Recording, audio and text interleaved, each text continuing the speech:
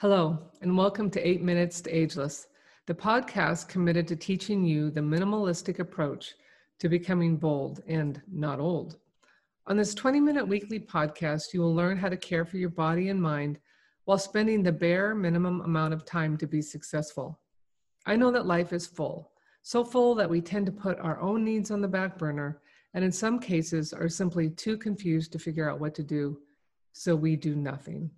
This podcast is designed to help you leave regrets behind and start caring for yourself, no matter your age, so you can grow older and like it, and I might say even love it. My name is Dr. Kelly Pearson, and I am the host of this podcast. I'm a practicing chiropractic physician and author of 8 Minutes to Ageless. Over the past 40 years, my patients have taught me so much about what not to do that I finally just had to get this book written and podcast started. But before we begin, I want to thank all of you who've read my book and keep sending me inspiring comments that you're getting your life back. That makes all the difference and makes me smile. Hi, this is Kelly back with you, and I wish you a very good day or afternoon or evening. And today I'm going to tie in some things we've talked about months ago, but with a fresh look. I just got back from Los Angeles studying with a wonderful colleague who's got a lot of his training from some tremendous people in the Czech Republic. And it was a really good review of what I knew before, and some of which I had placed on a shelf of I'll use it later. And of course, part of learning is to say, no, that needs to come down now and start integrating it. There's always so much to learn in any 12, 14-hour conference, so you can't integrate it all. And sometimes some of the pearls get put aside, just like all of our teaching and all of our learning that we go through. But let me first make a quick distinction around the East versus the West, if you will, and how it is that there's so many amazing manual therapists out of the Czech Republic and just that part of the world as compared to North America, let's say. So years and years ago, we made a decision at a national level almost, because the American Medical Association was predominant, to move towards becoming excellent at surgery and excellent at imaging and excellent in pharmacopoeia. And we did that. And so we have some amazing abilities to look at pathologies and cut things in or out or add things surgically to stabilize. But on the other side of the world, when push came to shove, they didn't have the infrastructure at all times to spend money on those high-tech approaches and actually settle down into doing very low-tech approaches and learn to touch, feel, examine the body in the most intricate way, that they were able to identify pathologies without imaging. They were able to move people through pathological conditions that might have readily been treated by surgery in our country and found ways for them to recover their function. And so it's truly exquisite to watch a practitioner, let's say from the Czech Republic. They had some amazing people there, Karl Levitt, Dr. Yonda, Dr. Kolaj, who's actually a therapist, but they have a tremendous amount of horizontal integration in those areas where maybe the surgeon or the doctor or the PT or the massage therapist, they kind of all operate from the same level of intelligence and capability, and they respect each other at the same level to a large degree, much different than how we work things in the States, for sure. But what I loved about the course was just the intricacies of revisiting breathing. And we've talked about breathing for sure in my book. We've talked about it in the past, but there were just a couple things I wanted to throw at you. We do not like to look fat in this country. And when I tell people, all right, I want you to breathe into your belly, I want your diaphragm to descend, I want it to push the apartment where your guts are living, I want you to drop that ceiling. So now your belly kind of has to push outward because the ceiling of the apartment they live in has been dropped. And they say, no, I've actually had people say, no, I look fat if I do that. And I've said, my answer is, well, not really. You either are fat or you're not fat, but breathing will not make you so. But the lack of proper breathing will make you an unhealthy person, whether you have just the right amount of adipose tissue, a little bit less than you should have, or a little bit more than you'd like to have. So what's fascinating about this work from the Czech Republic is that they are looking developmentally about how in the world we learn how to breathe properly anyway. And they have tied it to particular postures to children at a particular age.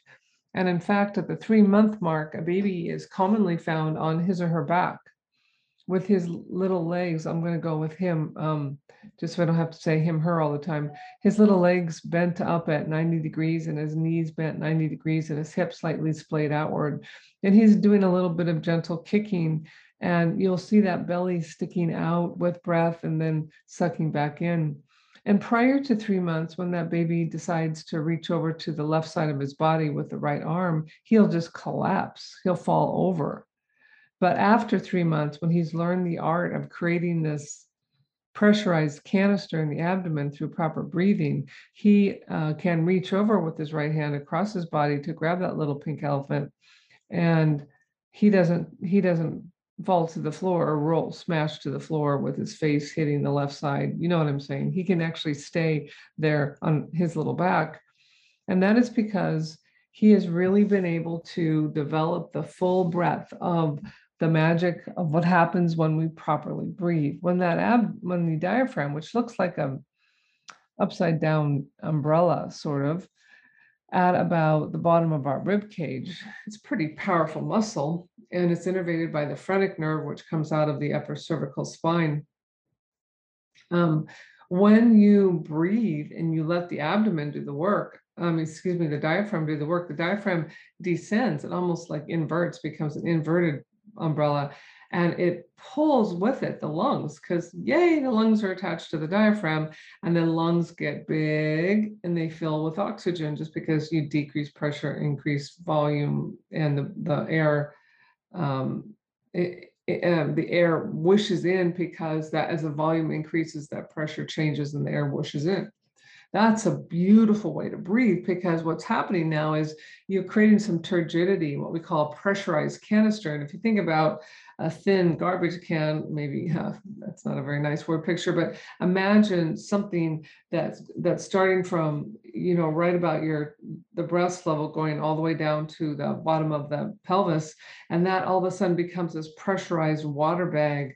It's not made out of tin or steel, but let's just say a pressurized water bag that creates so much stability in the spine that you can actually move your arms and legs in all kinds of ways, pushing against that canister, and the back doesn't get collapsed, the back doesn't get hurt, the back doesn't get sprained, voila. And so you, as a human being, often, sadly, have given up that birthright of belly breathing because you don't want to look heavy, or you don't want your stomach sticking out, or you went to the military and you learned, by gosh, by golly, to stand straight, and you're really forced to breathe with your chest muscles. And remember, if you're really, really running hard down a basketball court, I'll give respect to the March Madness we're currently in. If you really are running hard down a basketball court, you're going to belly breathe and chest breathe. You're going to maximize your ability to get air into that lung any old way you can. But in normal life, as we're just kind of cruising and sitting and moving and getting up from seated and bending over and grabbing a small thing off the ground and walking to the car and going to the grocery store, we should be belly breathing that entire time. That is our birthright. And so I mentioned it before, that the piece around that is to kind of reboot your computer, to revamp your system so you can give yourself permission to do that which is really the way you're supposed to be operating, is to lay on your back, and your legs will be at your hips will be at 90 degrees to your torso, and your knees or your tibia will be 90 degrees to your femur. So basically, it's what we call a 90-90 pose, 90 degrees bend at the knee and 90 degrees bend at the hip. And you'll put your feet up on a chair so you can actuate those angles. Your feet will be slightly flared outward. So when you look at your feet, your toes will be moved outwardly, as will your knees. Now that is a lovely position for your hips. It's called centrated. You have maximum bone contact on contact, and that hip joint is really at its most powerful place.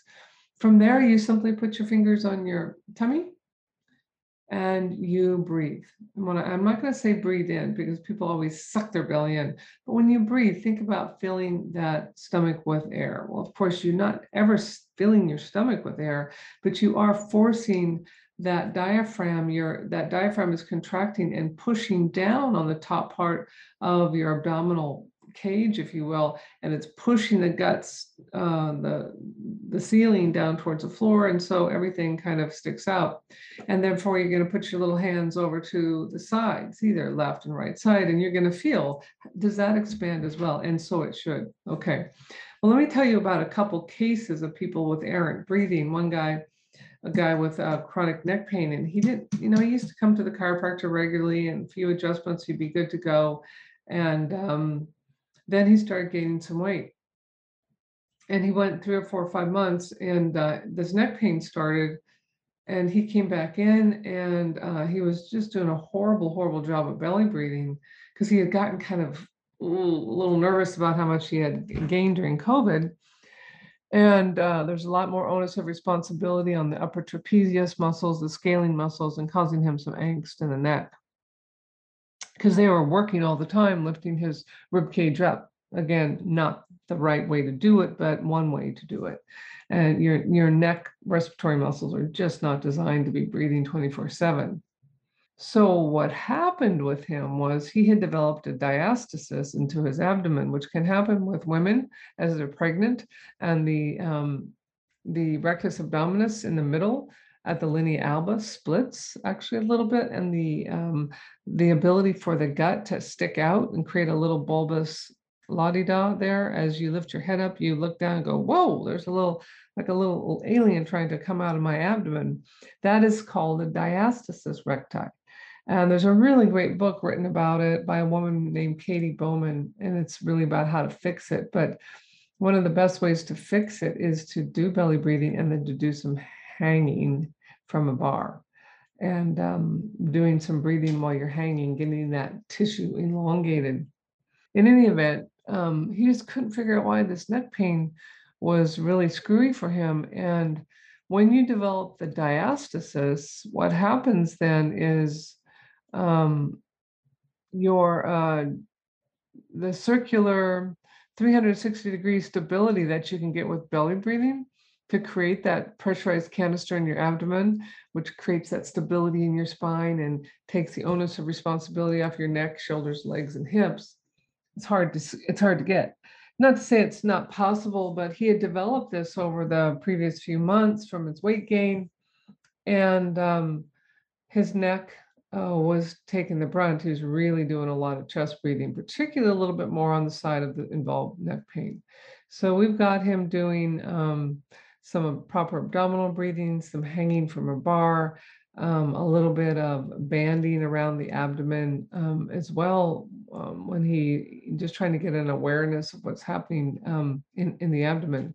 So that's one case study. The second is even more interesting in truth, in that there's a gentleman that came in with, I'm picking on men today, but he came in with back pain and right leg pain, and kind of just started insidiously without any particular trauma.